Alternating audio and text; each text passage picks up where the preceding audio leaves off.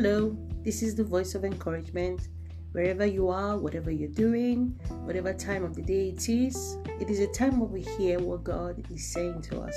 And today I'm going to be sharing from 1 Timothy chapter 6, verse 6, and I've titled this, Be Contented, or Be Content. 1 Timothy 6:6 says, But godliness with contentment is great gain. I want to thank God for this word coming to encourage our hearts, because we live in a time where from time to time we need to hear from the Lord. There is a lot of deception out there, but the word of God is our guide. The word of God is a compass for our souls. God's word is coming to us today is to be contented. What does it mean to be contented? It means to be happy with what you have, to be satisfied with what you have. Does that mean that we should not aspire to have more? No. But why we aspire to make that increase, to take that step beyond where we are? The question is, are you contented? Are you happy? Do you have a deep-seated satisfaction with what you have? The Bible says that the blessing of the Lord makes rich and has no sorrow to it. All that we have received from the Lord.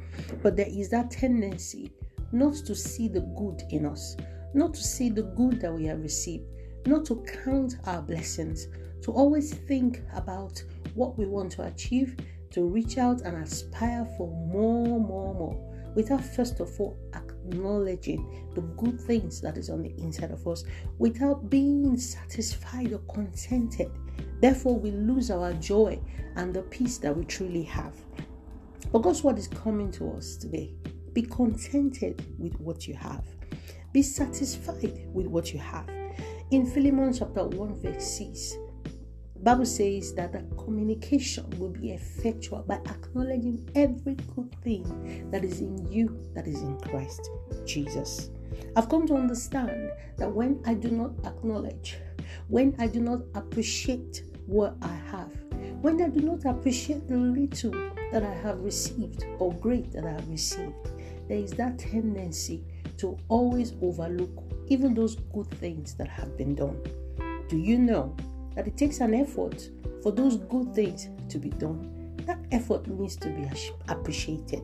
Then the more we appreciate those efforts, the more good things will come.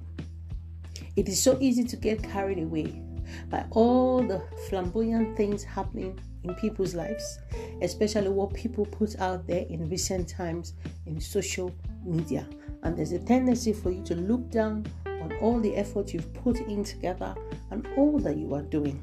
But God's word is coming to our hearts today that you be contented. Godliness with contentment is great gain. Let us strive to be thankful. Let us create an atmosphere of thanksgiving on the inside, and let us be watchful and know that there is a thin line between becoming greedy, between becoming covetous and wanting to have more and more. What is God's purpose concerning your life? What is written concerning you? I tell you, the most important thing is what the Master has to say. What the Master has to say about you, concerning what is written concerning you. And if you know in your heart that you're walking along with the precepts of the Lord, according to His plan and purpose, based on what you know, just be happy with yourself. Enjoy every walk with the Spirit on a daily basis. And I tell you, things will unfold and God will increase you in His own time and in His own way. I'll round up by saying a word of prayer with you. Lord, I want to thank you for my brother. I want to thank you for my sister. I just pray that you help them to see things the way you see them. Because, Lord, you see things differently from the way we see. Help them to be contented, to be happy, and to learn to be thankful in all things. I give you praise in Jesus' name. Amen. Till the next time, this is the voice of encouragement. God bless you.